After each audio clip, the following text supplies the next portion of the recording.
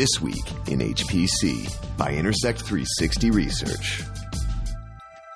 This episode of This Week in HPC is brought to you by DDN, the leader in parallel storage and data management for AI, big data, and HPC use cases at scale. Visit ddn.com. Dell-AMD relationship gets more serious. Happy Exascale Day. It's This Week in HPC. Hi, everyone. Thanks for listening into another episode of This Week in HPC with Intersect 360 Research, distributed in partnership with HPC Wire.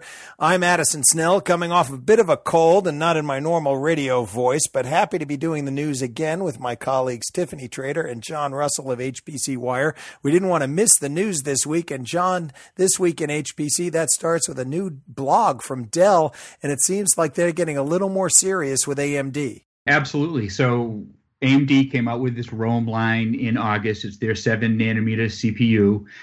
In September, Dell announced it would take the Rome line and use it in a series of servers. I think there are 5.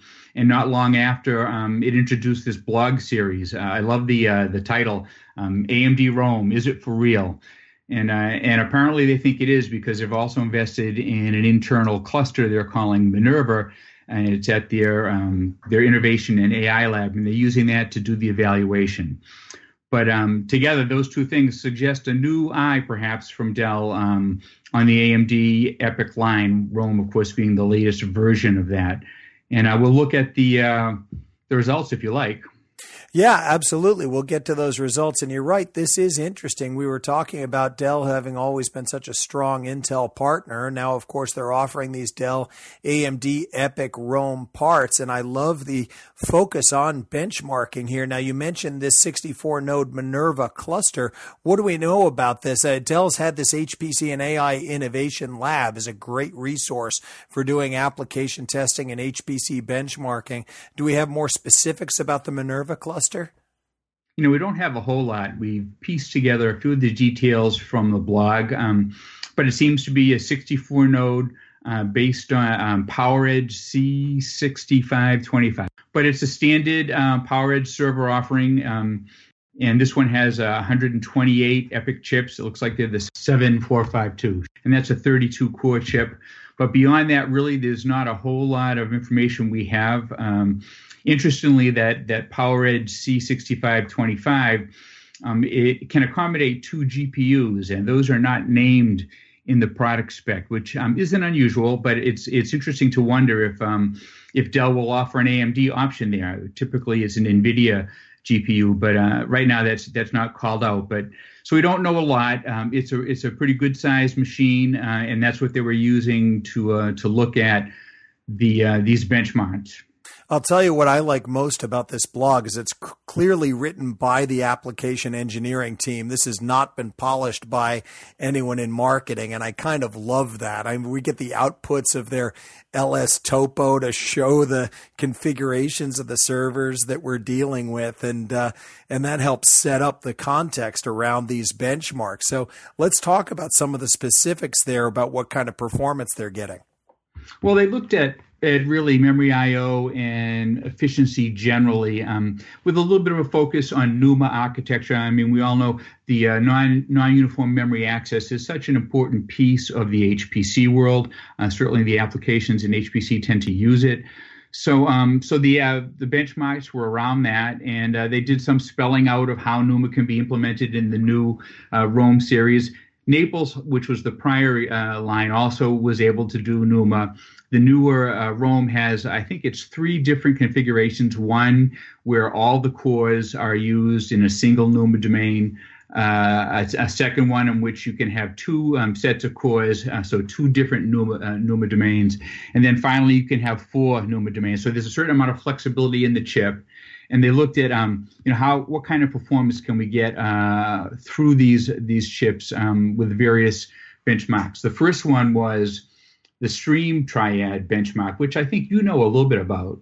Yeah, I love the emphasis that we're seeing on Stream Triad in terms of looking at what the real memory performance is of these processors. We started seeing it come up a lot with regards to ARM, which delivers a lot of memory bandwidth for the per flops for that chip, and now we're seeing it with AMD as well. So the emphasis on Stream Triad. I also like this discussion of the NUMA architecture. Now, this is something that they've had in previous processors like Naples, but this is the first time we've talked about it with respect to Rome, that you can have these different NUMA settings on the chip. So looking at Stream Triad is a great complement to Linpack. And what do we have for the results? So, not surprisingly, the results are versus Naples, and it looks they're strong. The from 64 core, 32 core, and even 24 core, the Rome chip, is in that 9 to sort of 14%, 17% superior. So you're getting good performance from the benchmark to start. They were saying that it was 5 to 18, 90% better, generally speaking, but yes, strong performance again for the Rome product. They were also showing that in general for these benchmarks, they were getting a lot better performance in this mode of NPS 4, which is the 4 different NUMA domains across the chip, as opposed to just the single or 2 NUMA domains, that they did better when it was subdivided farther. Now, that makes a lot of sense to me with things like Linpack and Stream Triad, where you don't have a lot of data dependency.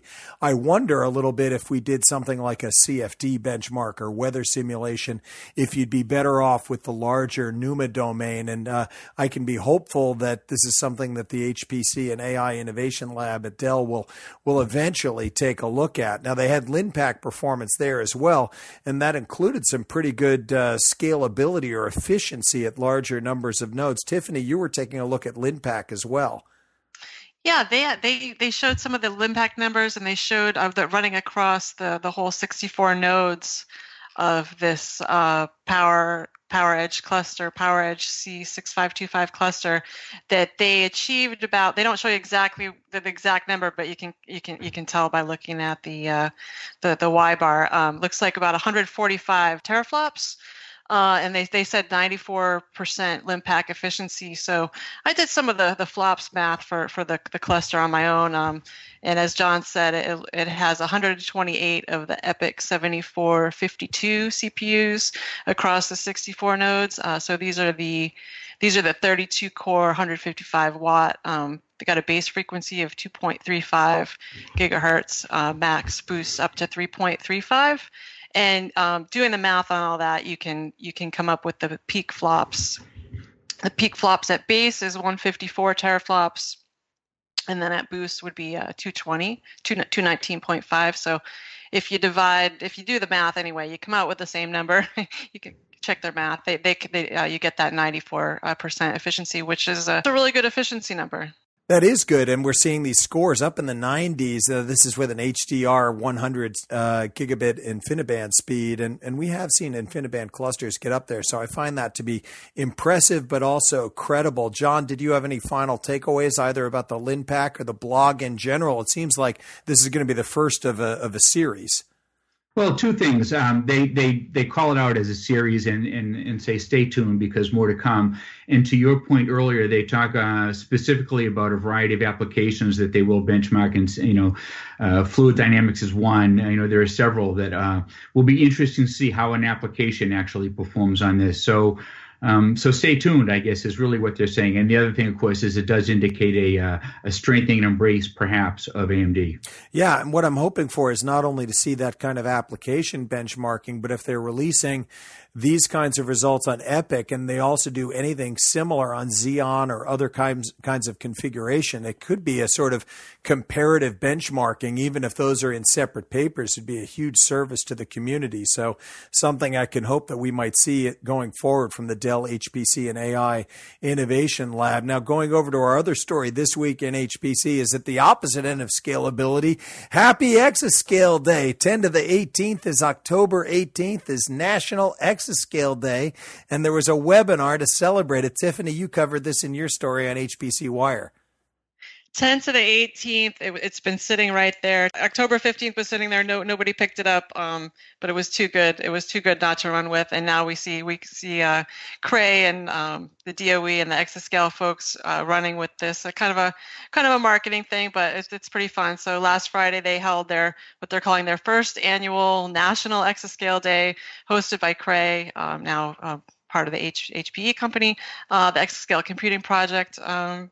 And the DOE labs, Argonne, Oak Ridge, and Lawrence Livermore. These are the labs all getting ready to host the first exascale supercomputers starting in late 2021. And of course, all three of these machines will be built by Cray, utilizing their Shasta architecture, as well as the Slingshot interconnect and new software platforms. So you had all these leaders in exascale coming together to host the first exascale day. They had a nice discussion over the course of the 1-hour webinar covering a lot of wide-ranging topics having to do with exascale and why it's good. Not a lot of it was really brand new to us, but still a nice feel-good event spanning people like Rick Stevens from Argonne, Doug Cothey of Oak Ridge and the ECP, Mike McCoy from Livermore was on, Jeff Nichols from Oak Ridge, and then, of course, Steve Scott from Cray was on the call as well. And they covered a lot of topics and had some interesting things to say. Yeah, so we're looking at this coming horizon.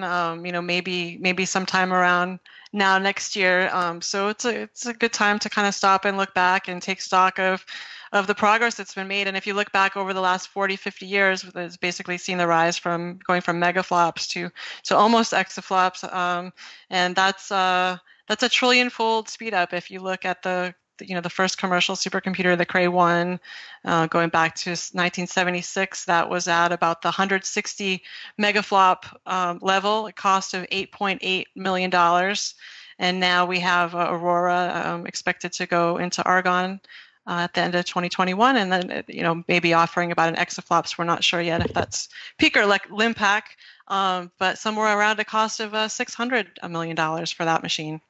You make a really good point with regard to this level of scale. It gets to where these different prefixes in every new power of 1,000 that we leap up gets harder to conceive of. We're up to quintillion, which people don't really have a good feel for. But if you talk about it being a trillion million or a million million million or a billion billion, all of these things wind up at a quintillion, and it's an awful lot of computing power, also an awful lot of power consumption. Power consumption came up as a topic on the call.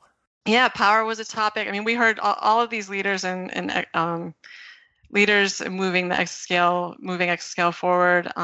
Really, not a lot new, like you said, but a lot of interesting comments were made. One of the points was about the power wall and what a difficult thing that is. As we all know, that DARPA had initially set the opening exascale power target at 20 megawatts. I think you once commented that the first person to get to exascale will be the one most willing to spend money on power. That envelope has now been relaxed to 40 megawatts. They're hoping to come in at 30, but the ECP RFP specifies an outside target of 40. Power efficiency is a first-class concern. They noted that it's been a driver behind GPUs. I noted in my story that the top 10 greenest supercomputers, all the top 10 systems on the Green 500 list, all use accelerators. 9 out of 10 of those use GPU accelerators. And Jeff Nichols, the associate laboratory director at Oak Ridge, he was saying that up until now the power line has been held reasonably flat, going from Jaguar to Titan, both GPU systems, and then even going to Summit, they got this 10x boost with fairly flat power consumption, and that flatness isn't holding. It's not going to hold at exascale. So the transition from Summit to Frontier, that brings it from 13 up to 30 or possibly 40, like I said, and at roughly $1 million per megawatt cost annually. That's 30 megawatts. 30 megawatts translates into about $30 million a year power bill. So it's just not going to, something that's not going to be sustainable. And, that point was made by all the participants. Well, and I think my favorite comment that came during the entire call came from Cray's Steve Scott when they were joking about getting to Zetascale and having October 21st be a Zetascale day. That's the next power of 1,000 beyond exascale. But Steve had a comment where he said it's very unlikely that we will be able to reach Zetascale computing, 10 to the 21st, using today's conventional CMOS technology. So he's referring to processors in general, processing elements in general as we have them, microprocessors or GPU accelerators, even FPGAs. And he's looking ahead to other things like carbon nanotubes or quantum computing or whatever the next thing is. He's saying that something like that is going to be necessary to get us to Zetascale. Mm-hmm. Yeah, and near term, it's really been this convergence of analytics and simulation along with traditional modeling that has been the extender. And that's another thing that Steve Scott said, that this convergence is likely to be, he said, at least but likely the central thrust for getting improved performance and capabilities in this time of the slowing CMOS technology. Mike McCoy from Livermore also made the same point when he said that the computing is slowing. He said Moore's law is slowing down. Dennard scaling is already in the rearview mirror. So we need to find some way to accelerate time to solution. And then he said machine learning combined with partial differential equation simulation could act as a force multiplier to continue this trajectory forward. So I think that is the stopgap measure until we start really getting into the era of these more exotic things like the carbon nanotubes and quantum computing, neuromorphic computing, things like that.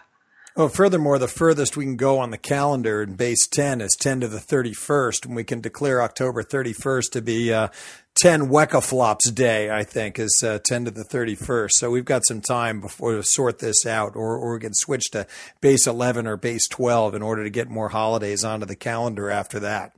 Yeah, interesting times. Meanwhile, we're not at Exascale yet, so we'll be able to celebrate Exascale Day for a couple of years to come. And I look forward to circling it on my calendar for next year, as well as circling the upcoming supercomputing conference, which is now just a couple of weeks away. So thanks to both of you, Tiffany and John, for joining me on the podcast this week, and thanks to you for tuning in. You've been listening to This Week in HPC, brought to you by Intersect 360 Research, actionable market intelligence for high-performance computing. For more information, visit intersect360.com.